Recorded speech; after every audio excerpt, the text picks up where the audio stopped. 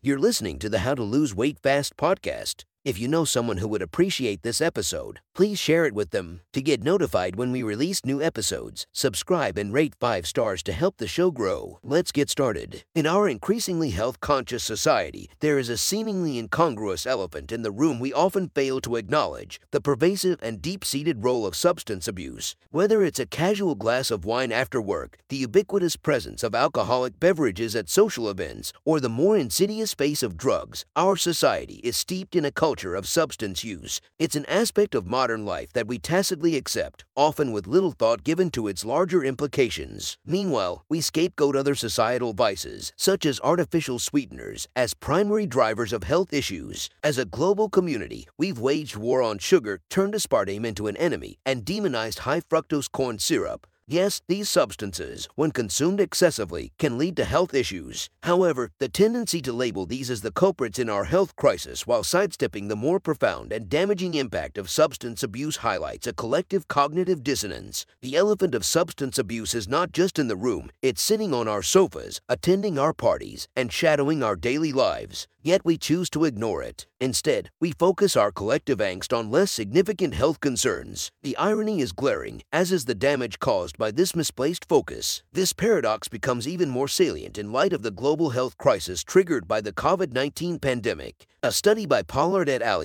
From the RAND Corporation, published in JAMA Network Open, showed that American adults reported drinking 14% more often during the pandemic. The increase was more pronounced among women, with a rise of 41% in heavy drinking episodes. Meanwhile, a report from Nielsen found that online sales of alcohol had increased by a staggering 234% during lockdown periods compared to the same timeframe in 2019. The figures were mirrored worldwide, painting a troubling picture of increased substance use during a health crisis. What does this tell us about our societal values? With governments declaring liquor stores and marijuana dispensaries essential businesses during lockdowns, it speaks to our willingness to normalize, even encourage, substance use under the banner of coping mechanisms. We saw a public health crisis used to legitimize and exacerbate a long-standing, often overlooked, societal issue. We saw the elephant in the room grow larger while we cast wary eyes on the mouse in the corner, the mouse of artificial sweeteners and dietary misdemeanors. So, what can we do? How do we change our narrative and pivot towards more constructive, balanced lifestyle choices? How do we face the elephant in the room, acknowledge its presence, and address the issue head-on, while still enjoying life's simple pleasures, such as a diet soda, in moderation? We begin by recognizing and breaking down the stigmatization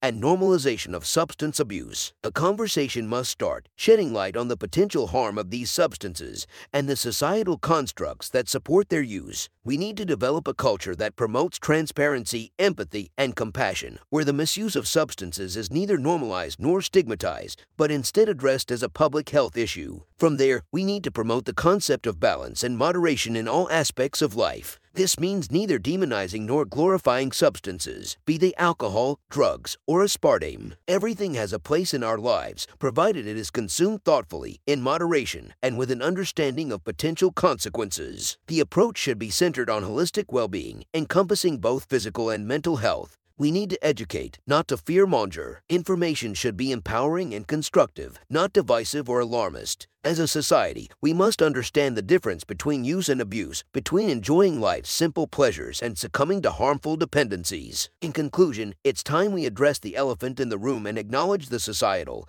and cultural issues that contribute to substance abuse. Rather than scapegoating artificial sweeteners and other minor players in our health crisis, let's focus on promoting a balanced, moderate lifestyle that allows for simple pleasures without harmful excess, because the healthiest society is one that recognizes and addresses its vices, not one that sweeps them under the carpet.